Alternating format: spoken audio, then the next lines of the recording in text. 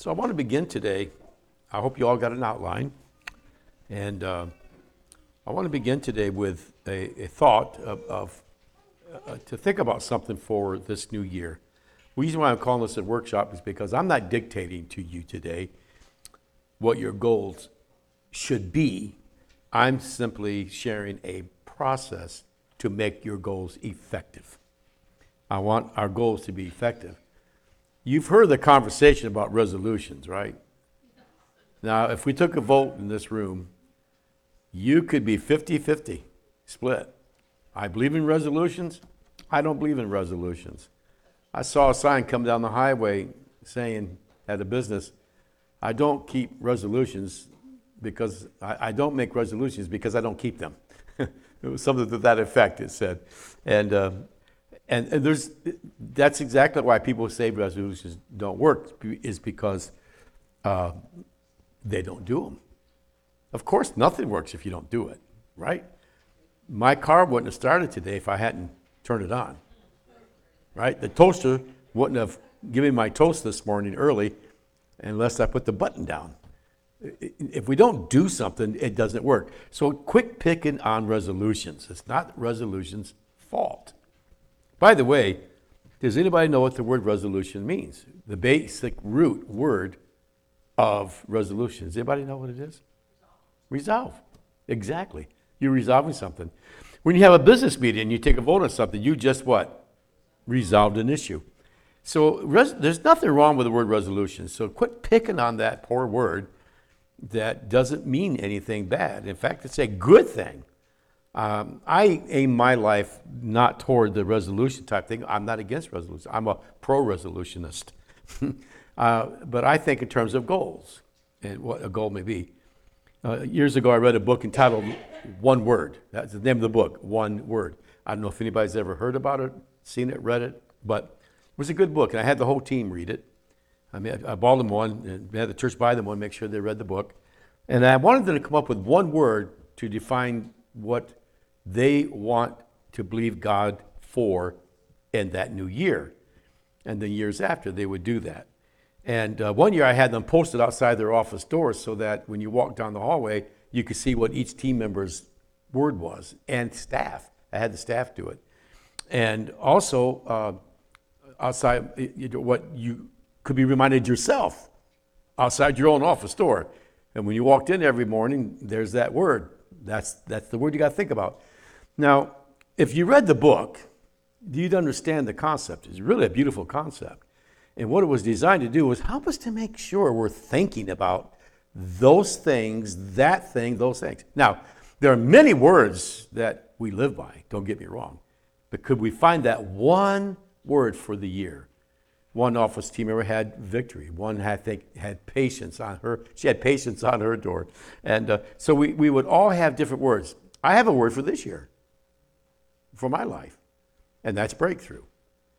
I want to see some breakthroughs, more breakthroughs in my life, more breakthroughs in our church, more breakthroughs in this church. I want to see breakthrough in many ways and in personal respect as well. So I've set aside for me a one word for the year to help remember what my goal is for believing God to see breakthrough in lives and things. And I got a couple people I witnessed to this week, and I'm sitting at a Chinese restaurant waiting for one of my clients to come for counseling. When we do meet for counseling, we go to Chinese. And I'm sitting there in the chair, and this lady and her husband are walking around, and she comes over and she sits down beside me. They've already eaten. She sits down beside me. So I'm going to sit. Hi, how are you? I have no clue. He went out the door. She just kept sitting there beside me. I thought, okay, so here's an opportunity. So we got onto the subject. And lo and behold, she doesn't go to church. And she just said, well, I used to go years ago, but I don't know. I just didn't do anything for me. And I said, okay. And she said, I've tried a couple, two or three. I said, but have you ever heard of the Church Calvary here in Dover? And I don't think I can't remember if she had or not. Yes, she had. She'd actually, I think, been there for a production or something. And there's been thousands of people in Dover that go to the church for productions. So a lot of people know about Calvary. And she said, I don't know. I just don't see. I said, well, let me tell you something. I want you to think about something. Don't think about the church. Think about a personal relationship with Jesus. Having a personal. I had a chance to plant a seed, and she said, listen, and then she got up and said, well, I'll see you. Goodbye. Strangest thing, I swear before God, if I didn't know any better, God literally stopped her tracks from leaving so that she would sit down so that he could put a seed in her heart. I believe that. I'll go to my grave believing that because it was the most unique formation of how she just came over and sat down beside me and started talking. And he walked out. He's probably out there. You know what made start the conversation? It was really a cold day. He's wearing shorts and a sleeve shirt and shorts and flip-flops. And I said, you must be from Michigan. He says, nope. Because us Michigan people do that. I wear shorts a lot during the winter. I wore them this week outside doing stuff. Because that's just where we were in Michigan. And he said, nope. And he said, he's hot-blooded. But anyways, but she wants to sit and talk. So praise God. Then I had a guy come to my house yesterday to fix a love seat. This thing on the side is broken. And he needed a new motor, and it's under warranty, so they came and they fixed it. And, of course, I had to ask him. You come into a preacher's home, I have to ask them at least one question: where do you go to church? Do you go to church, and where? Oh, I don't even believe in God. There's no way do I believe in God. No matter what you say, I don't believe in God. I don't believe in anything. I said, okay. And he remembered me because he fixed our thing before. And so he said, I do know one thing. It's strange around here. I said, where do you live? In Milford. So we heard of Anchor Church. Our church started a church in Anchor Church. Started the church in Milford. And it's going strong today. And I said, have you heard of the Anchor Church? He says, no, I just don't go to church. Don't believe in it. I've been to church twice in my life. And I said, okay. And so I kept talking to him, and I says, well, where do you think all this came from? And I think he said, did he say molecules? I think he said molecules. I said, well, let me ask you a question. Where did the molecules come from? He says, looked at me, he laughed. He said, I know where you're going with this. He said, I know what you're going to say. I know. I said, well, think about it. It had to come from someplace. It can't just have been. And to make a long story short, you know what I said to him? I said, you know what, friend? I don't want you to worry about the church label. I want you to worry about a personal relationship with Jesus so that you know where you will spend your future. And I put packed in a little, because I was trained. I can train you if you ever want it. I trained myself through a program how to do the gospel in 60 seconds versus 60 minutes. It was brought to us and trained that way. And was trained that way. How I can get the gospel out in 60 seconds and it can change your life forever. And so he said, well, no, but I could tell he was beginning to soften up a little bit. But he did leave, and so I threw the box of materials left there. I threw $10 in there. I said, "Here, have lunch on me, man." I said, "Well, thank you," because one of the things that's good to do is to go one step further and bless. Any vendor comes to my home always gets lunch money after they're done. I've done that for years, so I always give them extra for lunch and things like that for the workers. And but I wanted that to speak something to him that. Even though you don't agree with me and I don't agree with you, here, have lunch on me. And hopefully that one day, I said, just remember one day what you need to do type of thing. So keep these people in prayer. And I wanted to share that with you because I wanted you to see how God can bring people to us if we will just walk around being consciously aware of our environment and where we are and what we're doing. How many people are actually are ready to hear the gospel. And if they weren't ready, he put them in our space so that we could make them think about being ready. You get it? Some God initiates, some we initiate that God has put there. Let me say that again. Some God initiates, some we initiate that God puts there. So think about one word, how you might want your life to live this year, and think about this. And what I just shared with you, we will cover it anyways. So Philippians chapter 3, very familiar. You know exactly what this is going to say. Philippians chapter 3, verses 12 through 14. It says, not that I have already obtained all this. Now, you have to read verses 7 to 11 to see more of what Paul's saying. And let me say this to you. When Paul's saying this, that I've attained all this already, I don't think it necessarily has to refer to just the things previously written, but his life as a whole and all that he did. I think that would be incorporated here. Or have already arrived at my goal. Not that I've already obtained or have already arrived at my goal. Interesting word, goal. That's the NIV translation. But I press on to take hold of that for which Christ Jesus took hold of me. Brothers and sisters, I do not consider myself yet to have taken hold of it. Now, isn't that interesting? Now, when you look at the life of Paul and how busy this man was, I've called him over the years Mr. Vision, Mr. Missionary, Mr. Evangelist, Mr. Teacher, Mr. Pastor, Mr. Leader. I mean, he just did it all. Paul was a well-rounded apostle, well-rounded. He could do so much. And here he goes and says, I haven't arrived at all of it at this point, but I press on to take hold of that for which Christ Jesus took hold of me. Brothers and sisters, I do not consider myself yet to have taken hold of it. Isn't that amazing? Still needing to know there's more. But one thing I do, say it with me, forgetting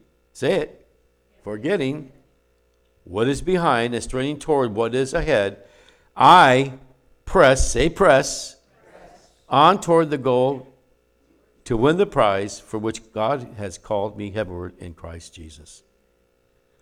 All right, now, what does goal mean? Goal means the object of a person's ambition or effort. The object of a person's ambition or effort. And the key thing there is the object. What is the object? What am I wanting to do? What am I wanting to experience? What am I wanting to see? The object of a person's ambition or effort, an aim or desired result. An aim or desired result. So here's a good question. Simple question. This is very simple today. What do you want to see God do this year? I think you should get a journal book. I do. I do. I've got so many, I could open up my own bookstore. And I think you should jot down, take some time. I know we're a week into the year. It's still early, and you're still adjusting to the new schedule. You know, you can't have all that good pie and ice cream and cake we had and during the season. Now we got to trim everything off from that. You know how it is. We review, we think over things. What do I want to see happen in my life? You should start jotting. What do you want to see God? And make them realistic. My wife brought a good point out, and I asked her, honey, what are your thoughts about resolution? And I said, I think resolutions don't work because people don't work them. She says, no, she agreed with me. She said, there's another reason, hon. Is that sometimes when people go to set resolutions first of the year, they overkill. They inflate them. They make them too much, too big. It's grandiose. It's grander. It's like, I'm going to climb Mount Everest. Yeah, you're 80 years old. Have fun. You know, we put goals in front of us that are way beyond common sense. And she said, I think they should start at a basic level and make it incrementally grow on you type of thing. I'm adding that thought to it from what she was saying, incrementally growth. And I think she had a good point. And I think I had a good point. So if we could put it together, here's what we're saying. Goals, resolutions are good, but be practical and be careful how you develop them. Don't overinflate your ability, yet don't make them too small, because God can give us the ability to do great things above and beyond that which we could ever think or expect, according to Ephesians chapter 3, verse, or is it 3:20? 3:20, I think it is. It says something of that nature. It's either 2:10 or 3:20. Now, 2:10 is the workmanship. 3:20 is we can do above and beyond which we can think, ask, or expect. So don't make them too small, but make them big enough to make them something to work toward. So the object of a person's ambition or effort, an aim or desired result. That's what goal means. So let's get started. The first thing we should do as an acronym here for goals is we should make God first. Now, that you may say, well, Pastor, that's a no-brainer. But until we understand what Matthew 6:33 says, it's not such a no-brainer as you may think. So let's take a look at Matthew 6:33. It says, but seek first his kingdom and his righteousness, and all these things will be given to you as well. Seek ye first the kingdom of God and his righteousness, and all these things will be given to you as well. Okay, so Pastor, I seek the Lord.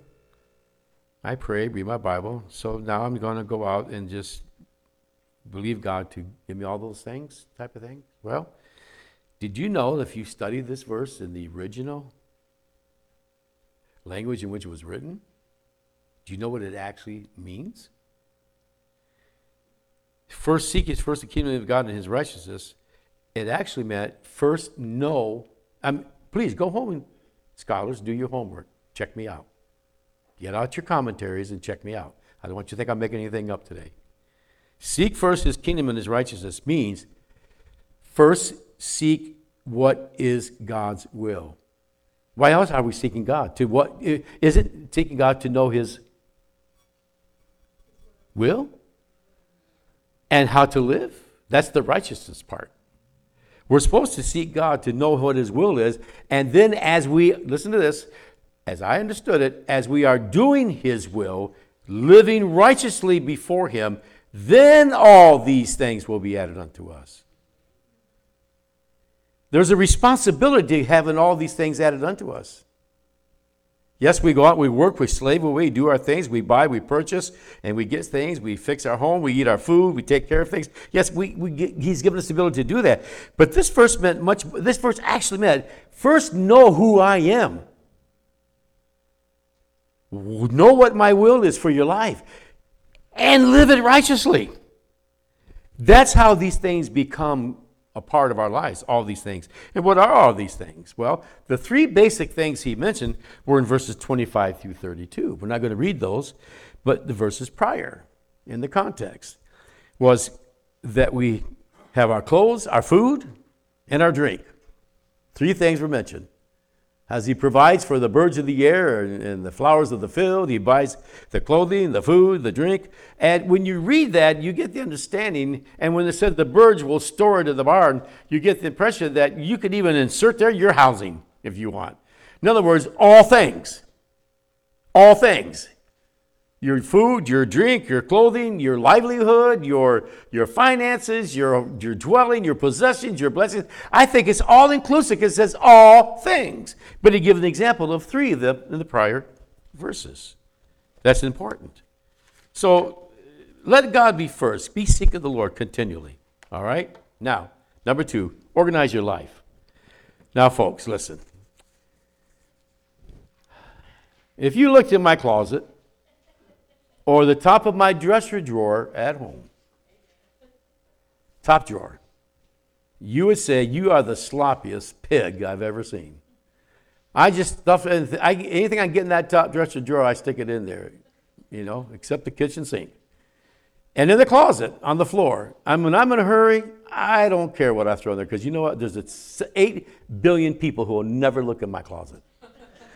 And I told that to my wife one day. She says, hon, the only problem is I will. I said, okay, I'll do better. Now, you look at my office. You look at everything else in my life.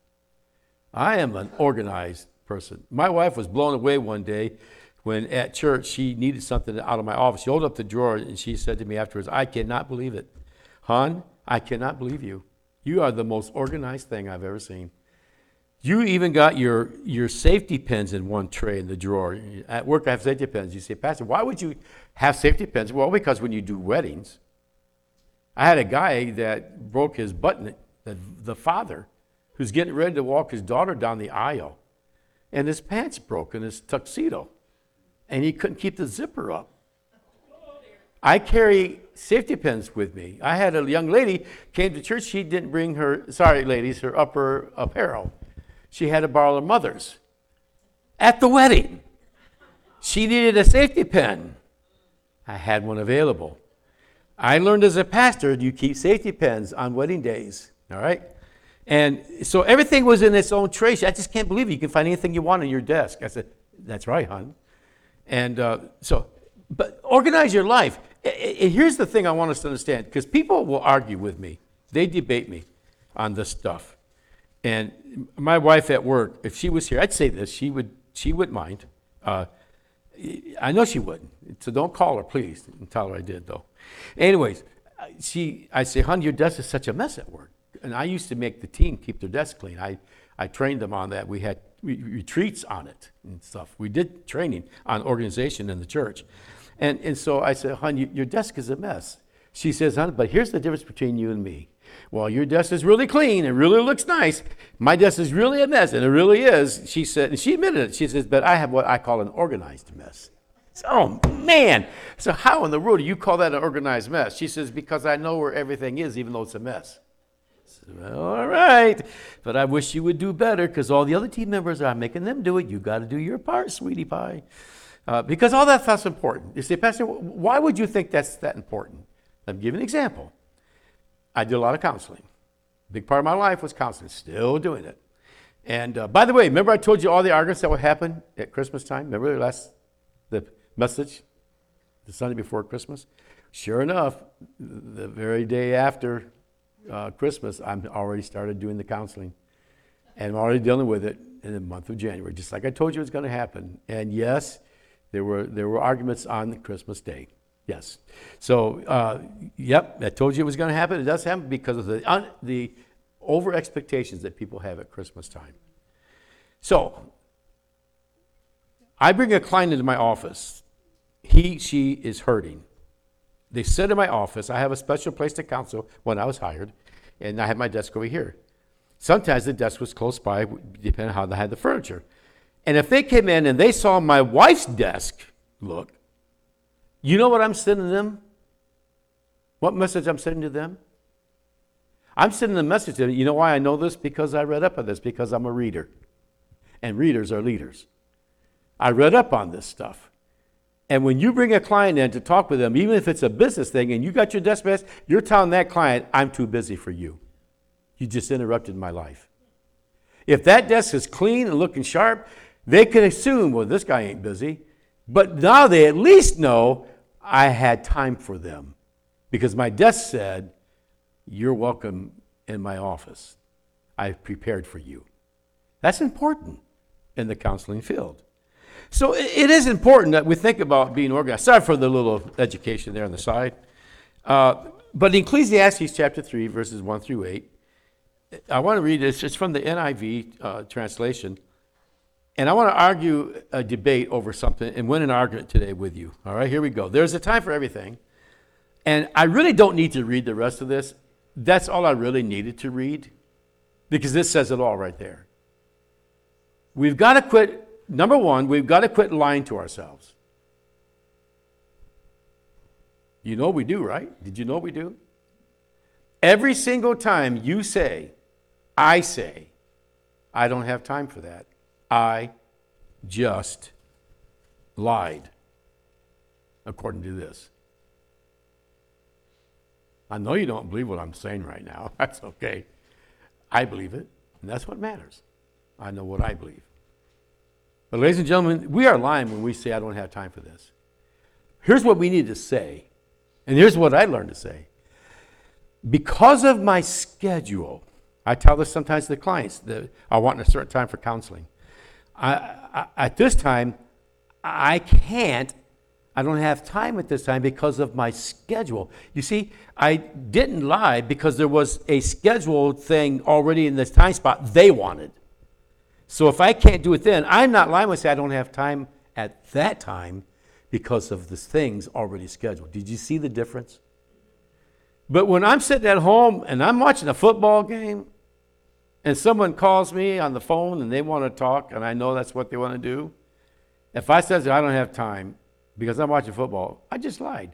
Because that football is not that important compared to that person's phone call. It's just not that important.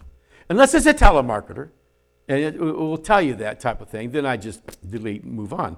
And they can leave a message then. And you know what? 99.9% of the time, they don't leave a message. That's how you know it's a telemarketer. You get used to that.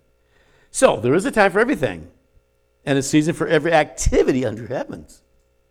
A time to be born, a time to die, a time to plant, a time to uproot, a time to kill, and a time to heal, a time to tear down, a time to build, a time to weep, and a time to laugh, a time to mourn, and a time to dance, a time to scatter stones, and a time to gather them, a time to embrace, and a time to refrain from embracing, a time to search, and a time to give up, a time to keep, and a time to throw away, a time to tear, and a time to mend, a time to be silent, and a time to speak, a time to love, a time to hate, and a time for war, and a time for peace. Now, the Bible is basically saying that it's given us parameters to know when something does have time and when something doesn't have to have time for it. So there's going to be some things we don't have to take time for because we didn't need to take time for it because it wasn't the kind of circumstance that needed to have time taken for. For instance, if I think my desk should be cleared, then I have time for that. If my wife doesn't want her desk to be cleared, she doesn't think she needs it, then she doesn't have time for that. She falls under I don't have to have time for that. I don't need that. You see the difference? It's interesting how time management works in our brain. So, as hard as we try, we cannot argue that there is no time to do or go through things. We can't say there isn't time. There really is time if we make the time. And there might be some things you don't want to make time for. That's between you and God, whatever those things may be. All right, so the King James Bible says it this way, a time to every purpose under the heavens. So I thought that was an interesting word in the King James. A time to every purpose, say purpose, under the heaven. So what does the word purpose mean? You ever think of that?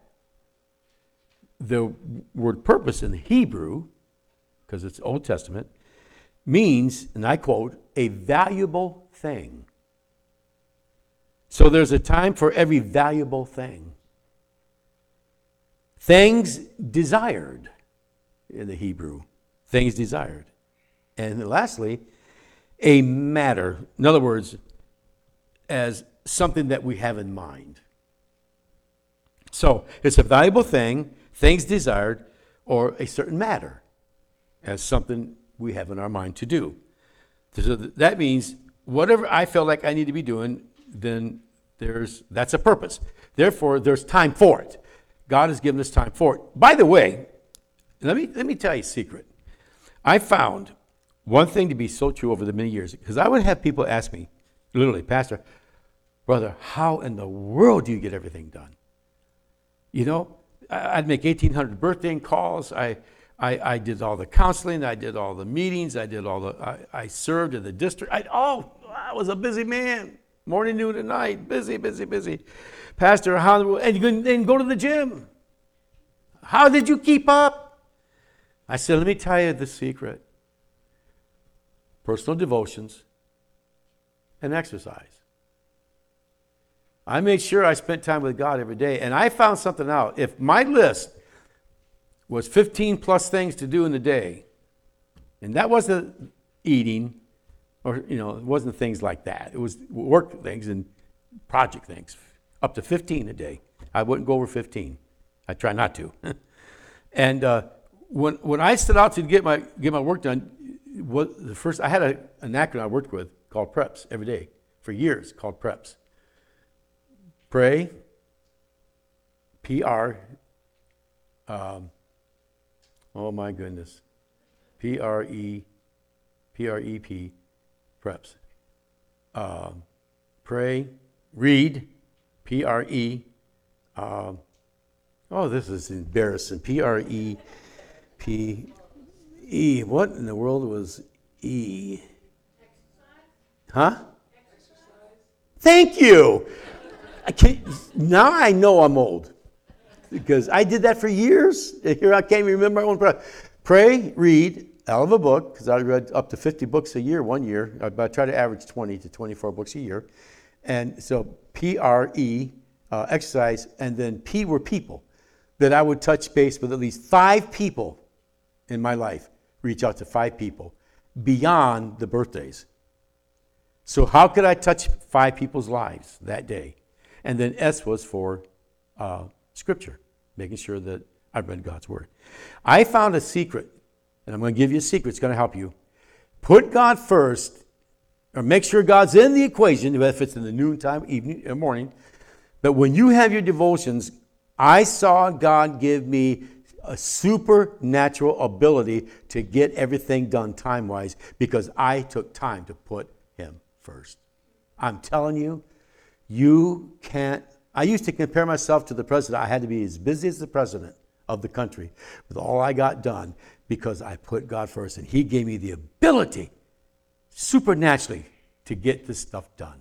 I believe that with all my heart.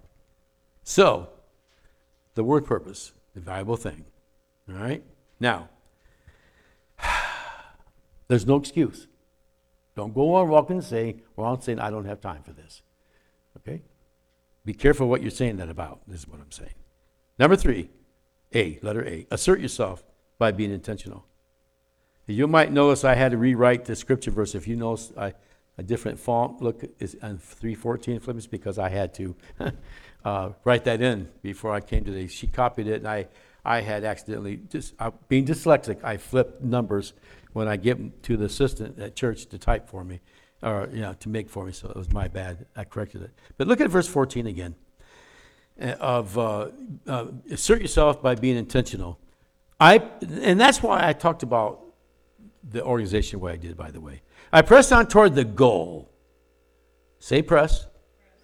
On toward the goal. To win the prize for which God has called me heavenward in Christ Jesus. I press on toward the goal. Now, going back to verse 13, what does the word straining mean? What does the word straining mean? We read the word straining. The NIV said, I do, forgetting what is behind and straining toward. Some people might define straining as, well, when I get up in the morning, I sit on the edge of the bed, oh, Lord, it's another day. And you get off the bed slowly, you shuffle foot into the bathroom, look in the mirror. Oh, Lord, that's not the straining we're talking about. Or when you go to the gym. I went to the gym yesterday, and I sat on that machine, those machines, and I'm doing my exercise, and I'm straining, man. Yeah, I'm straining. And I actually fell asleep in one machine. That's true. I'd had dialysis that morning, and when I got to the gym, it caught up with me. And on one of the machines I'm working out with, it's a spin wheel thing. It's for the heart, it's cardio. I'm like this. And I lost my time on the machine, and I had to reboot it to finish it. I was close to the end, but I fell asleep because all of a sudden I got tired from working out. That's a strain. Here, it is used figuratively to suggest, listen to this, it is used figuratively in the Greek to suggest intense effort as well as firm purpose. What Paul was saying was, it wasn't shuffle-footing out of bed or working out at the gym and straining your muscles. He was saying that within us should be this intense effort and firm purpose that we are going to be who God wants us to be every day, no matter what our goals are, no matter what our resolutions are, that we are going to be what God wants us to be. That we're going to do what God wants us to do.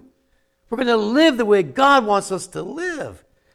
That one word we may pick, we're going to make sure that we are having those breakthroughs, or we're having those victories, or we're having those healings, or we're having those answers. Whatever word you want to use, love, strength, joy, whatever it is. That we're going to be firm about this. I'm going to strain toward that. I'm going to press on toward that. Oh, wait a minute. It's to exert oneself to the uttermost. It's to exert oneself, to stretch oneself, to strain yourself to be all that God wants you to be. But wait a minute, maybe we better understand the word press. What did that mean? when Paul said, I press on toward the goal. I press on toward the goal. There's that word goal. What did that word press mean in the Greek? The word press meant to carry out or participate in an activity, to actively, please say actively, pursue or follow. Now, this isn't actively pursuing when we're at home sitting in the rocking chair.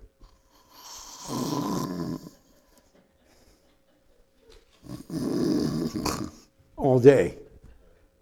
And then watching TV all night. That's not actively pursuing. That's actively sleeping. That's actively watching TV. But that's not doing much for God unless you needed the rest. I don't want to get in trouble with you. Like I fell asleep on the machine. Obviously, I needed it. To carry out or participate. Look at that word participate. I'm not supposed to just sit and think it through. I'm not supposed to just sit and hope it happens. I'm not supposed to sit and pray that he does it and she does it, so I'm off the hook because I don't have time.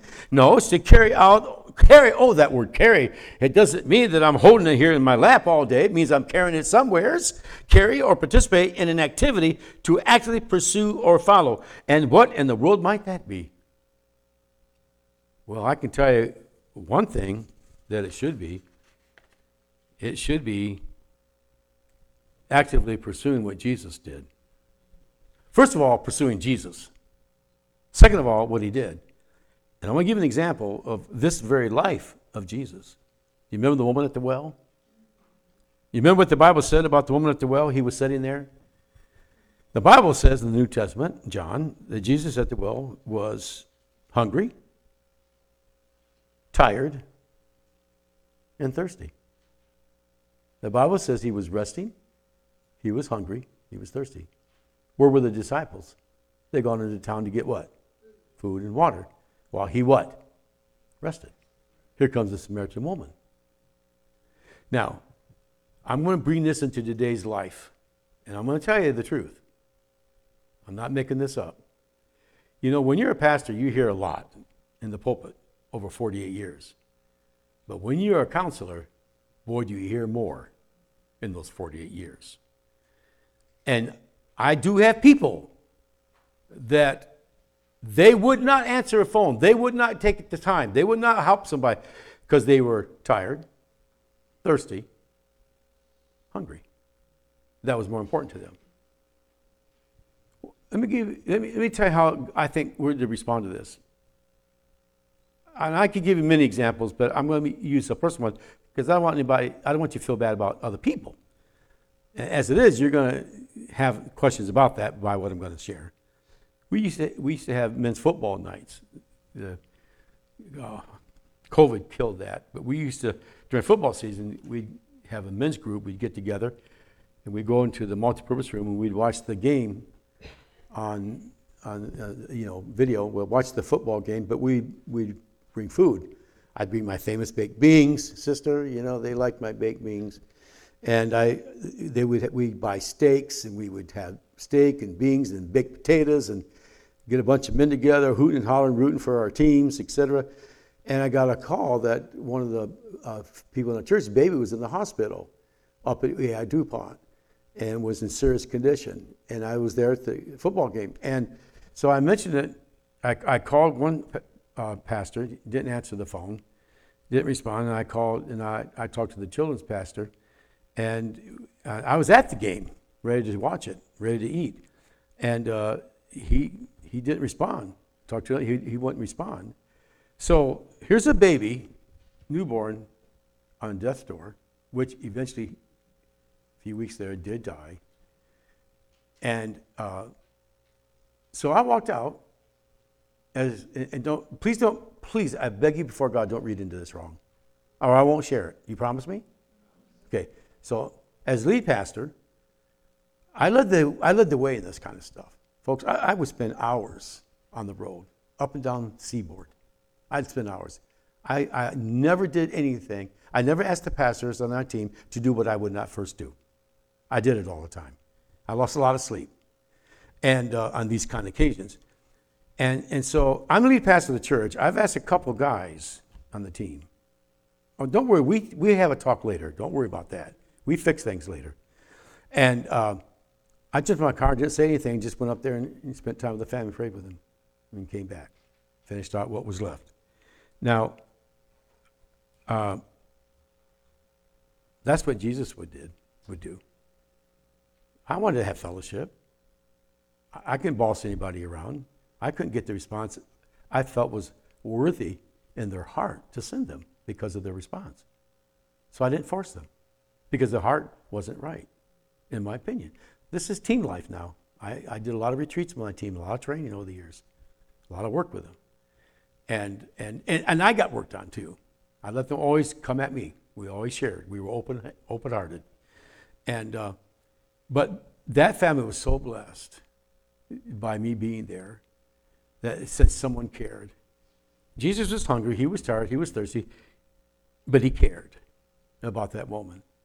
Folks, I have had to leave supper tables with my family aside. Guys, I got to go. Just got to call. Got to go. I had to do that sometimes over the years. Most of the time I did not, but I had to. That's the mystery. You all came first in my home. Let me rephrase that. I have to rephrase that. My family, God was first, my family was second. What I'm saying is, though, when there was an emergency, you became the thing I needed to do when it was an emergency. If it wasn't an emergency, I said, listen, I'm having something with my family. I'm going to call you in about 30 minutes. You see how I handled that? But when someone just had an accident and they're in the emergency room, you don't want to see the things I've seen in the emergency room over the years. Unless you're a medical person, you wouldn't want to see them. And but sometimes you have to just go when it's time to go. Middle of the night, doesn't matter. Am I making sense? I hope you think I'm not just rambling here. But Jesus set a good example. And press on to carry out or participate in an activity or to actively pursue or follow. And what we do is we follow the example of Christ. So the next letter is live your life the way Christ did. Live your life the way Christ did. Here's what Paul said in 1 Corinthians 11:1. It's short. Follow my example as I follow the example of Christ. Now, guess what? You know exactly how important your example is. I want to start with the church board. Because you know what? You're going to get rid of me soon. So I can say this and my car's already running. I can get out in a hurry. But your people are following you, guys. They're following your example. They're listening to your example. They're following your example. They're hearing your example. They're seeing your example. It starts with the church board. And when the new pastor comes, whenever that is, he too is to be looked at as one who is followed. And see, Paul saw how important his example. It was so important to him that he lived a right life, that you could follow his example, and all you could see was the example of Christ in him. Isn't that beautiful? Well, guess what? When all of you go to work tomorrow, and all of you go to your rocking chairs tomorrow, or wherever you go, shopping, whatever you're doing, you are being watched, and you now become the example of the Christ you want them to follow. And listen, I tell you what, I've had to correct. I had to correct a team member one time, the way he conducted himself in public. Buddy, you do not act like that again. You are a minister of the gospel. That is not how you treat the public. That is not how you talk to them. That is not how you come across to them. You are a minister of the gospel of Jesus. You're a Christian. We got to watch our attitudes out there. You know, we can be upset and say it in a way that's kind. We don't have to, look who I am. I'm heir of Jesus Christ. I'm the king's son. I can act any way I want. No, we can't. In fact, we gotta go so far the other way so that we don't ruin the testimony. Isn't that beautiful, though, to think that I will leave here today and my example will be the one that will either point them to Christ or point them to a future destiny in hell. 2 Corinthians 5:9 says, so we make it our goal, say goal, to please him. So if I walk out of here tomorrow and today and I choose to please him, then that is a goal.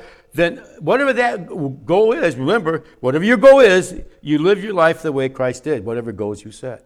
So they can see Christ in those goals and in our lives. If we for just one moment could pause and ask ourselves a question when faced with anything, a good one would be this. And you remember years ago when we used to wear the bracelets? What was it? What would Jesus do? I'm going to add 3 more questions. Not only what would Jesus do, what would Jesus say? And you could even put this one before saying, what would Jesus think? And what would Jesus say? And here is the biggie that we don't think about. That's why I called my team buddy over. Buddy, have a seat. We're going to have a talk. How would Jesus react? We should ask these questions to ourselves when we're in public. We should ask those when we're talking to our spouses, to our children. Some of the children are treated in ways they should not have been treated. I'm praying for them all the time. And lastly, start now. Start now. By the way, one of the prayers I'm going to be praying a lot this year is be quick to listen, James said, and slow to speak. If we would just stop and listen and think it through before we say, you know what that's called? Come on, you business people, you must know this teaching. It's called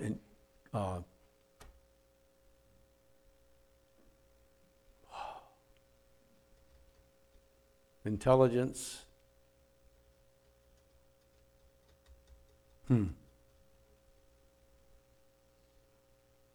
I forget the other word with it. It's intelligence. In other words, it's where you use your intelligence in your head before you say anything, do anything. What? Yeah, but there's another name for it. And I apologize. I couldn't remember what it was all of a sudden. Don't turn 74 if you can help it. So here we go. Whatever you do, start now. Start when you leave. And please don't say I don't have time to start now. Because the Bible said you do. And here it says in Ecclesiastes 11:4, if you wait for perfect conditions, you will never get anything done. Literally, he that observeth the wind shall not sow, and he that regardeth the clouds shall not reap. He that observeth the wind shall not sow, and he that regardeth the clouds shall not reap. So, I close with this simple illustration. My friend and I, we painted houses so we could live. He was a school teacher. I was a pastor of a small church in Olivet, Michigan, and so we both were painting. We were good painters. So during the summertime, when he wasn't teaching, we'd do paint houses and buildings and commercial buildings, whatever. We were professional. We were professional painters. And my dad taught me how to be a painter. And so we went to this one lady's house to paint her house, and she says, son, if I see any clouds in that sky, don't you show up. I'm not letting you paint if there's no clouds in the sky. So, okay, ma'am. So Wayne and I, we drove, because we hadn't sealed the deal just yet. We did get the job. We drove away. We looked at each other and said, boy, we are in trouble. It may take us half the summer to paint that house. Because there's always going to be some kind of cloud in the sky. So we would monitor the weather, and man, when we got to that job, we would paint 50, we would go lickety-split fast as we could. And we literally painted my buddy's house, we painted his house in one whole day, including the windows and the door and everything in one day. We painted his house. And so we were good, we were fast, and we just knew how to do it. And so one day there was a cloud in the distance coming. I said, Wayne, let's get on, John, let's get out of here. And thank God she didn't come out of the house, because if she named me, hey, Sonny, you better go on home. Come back tomorrow. But we finally got the job done. But this is such a beautiful truth. I want you to take everything I've said today, keep what you want, throw away what you don't want, and work with something. But notice what this verse says. If you wait, it's not going to get done. If you start, it will get done. Think of that in terms of God's work. If we keep sitting and doing nothing, it won't get done. If we'll get started and get it going, everything in here and out there will get done as God planned. And everyone said, amen. Father, we thank you for this time today, for helping us, to guide us, Lord. This was just a process of how now they can work the goals and resolutions they have made. Taking this equation and putting it to the resolutions and goals. And Father, I pray that as each one discovers their own skill set, their own abilities and talents and giftings and all this, that God, you will use them to work a work in their life that will take them beyond their greatest expectations. In fact, that's a good one word for the year, expectancy. What we expect you to do. God, you said you can do above and beyond that which we could ever think or expect. Imagine that, Lord. Doing beyond what we could ever think you could do. Now that is something to look forward to. So let us be mindful. Let us be intentional. Let us be thinking of all the opportunities that are around us and just go for it. We pray for these two people that you put in my path this week, and that we was able to plant the seed of the importance of knowing Jesus Christ as a personal Savior. God, that you work those words. Open their hearts like you opened the heart of Lydia, the lady of purple, in Acts. You can open up these people's hearts more and more and more. So do it, Lord, we pray. And you be with this precious church, Lord. Guide and direct them. Let them have the greatest year they've ever had. Do awesome wonders for them and through them. And everyone prayed in Jesus' name. Amen. God bless you. Sorry we went over a little bit, but Happy New Year.